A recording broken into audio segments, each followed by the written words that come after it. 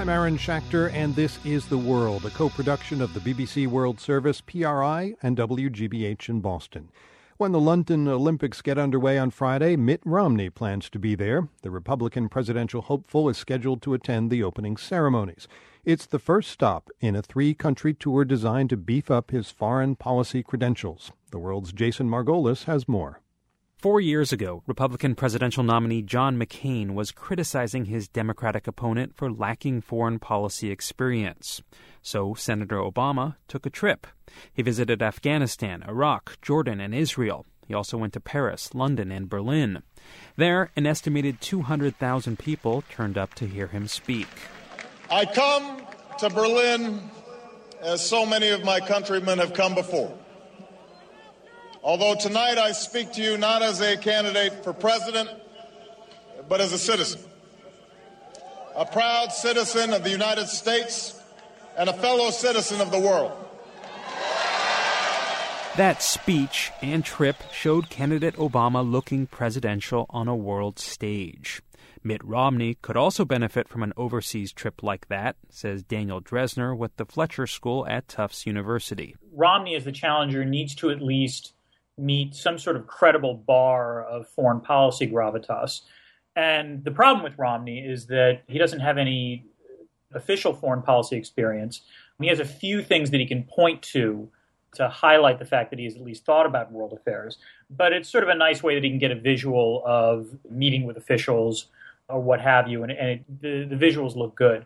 And you can be certain Romney's campaign staff have carefully selected the locations for those visuals. The timing of this trip is built around the Olympics. That's Elliot Abrams with the Council on Foreign Relations. He served in the Reagan and George W. Bush administrations. It's a reminder to people that he once ran the Olympics. He saved the Salt Lake City Olympics, as he likes to put it, and I think is fair. After London, Romney heads to Israel.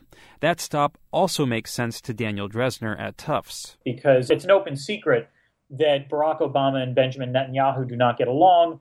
The Obama administration's initiatives with respect to peace between Palestine and Israel have failed badly. This is going to be an area where Romney can honestly criticize the Obama administration. Romney has faulted the president for pressing Israel to make concessions to the Palestinians.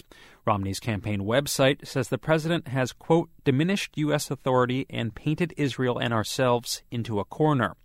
Romney has said that if elected, Israel would be his first foreign trip as president.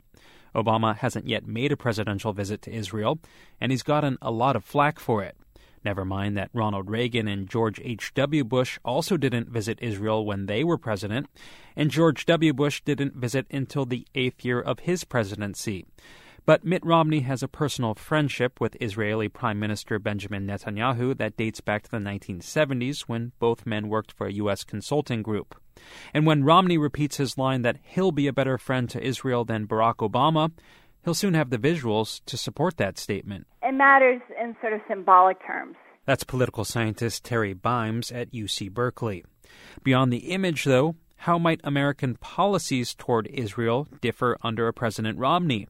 Not much. So it's not like Obama has not been supportive of Israel. For example, American foreign aid to Israel has increased considerably under President Obama. The next stop for Mitt Romney's overseas tour will be another close friend for the U.S. He's going on to Poland. Again, Daniel Dresner. Where he can highlight what he feels has been the Obama administration's betrayal of Eastern European allies by pursuing a quote-unquote reset with Russia. Poles were also stung when the Obama administration scrapped a Bush administration plan to build missile defenses in Poland. Romney was also scheduled to visit Germany on his trip, but his campaign recently canceled that stop. Again, this is where Barack Obama whipped Europeans into a frenzy 4 years ago. I asked Elliot Abrams if Romney risked looking foolish or unpopular if he didn't get a similar reception. I'm not so sure, because the popularity of President Obama all over Europe is significantly lower than it was 4 years ago. And it does enable the Romney campaign to make that argument that, no, he's not a rock star. He's a serious and solid guy. That issue also came up 4 years ago. Shortly after Obama's Berlin speech, the McCain campaign ran this advertisement comparing Barack Obama with Britney Spears and Paris Hilton. He's the biggest celebrity in the world. But is he ready to lead? But this upcoming trip isn't about Barack Obama. It's about the Romney campaign trying to get that perfect visual of their candidate looking perfectly presidential on a world stage. And if the trip isn't a roaring success, it probably won't matter all that much, says Terry Bimes at UC Berkeley. If you look at the 2008 election, Obama was not hurt by his lack of foreign policy experience. And I don't think Romney will be hurt by it either in 2012. For The World, I'm Jason Margolis. You can find more of our coverage of the 2012 U.S. elections. It's all at theworld.org.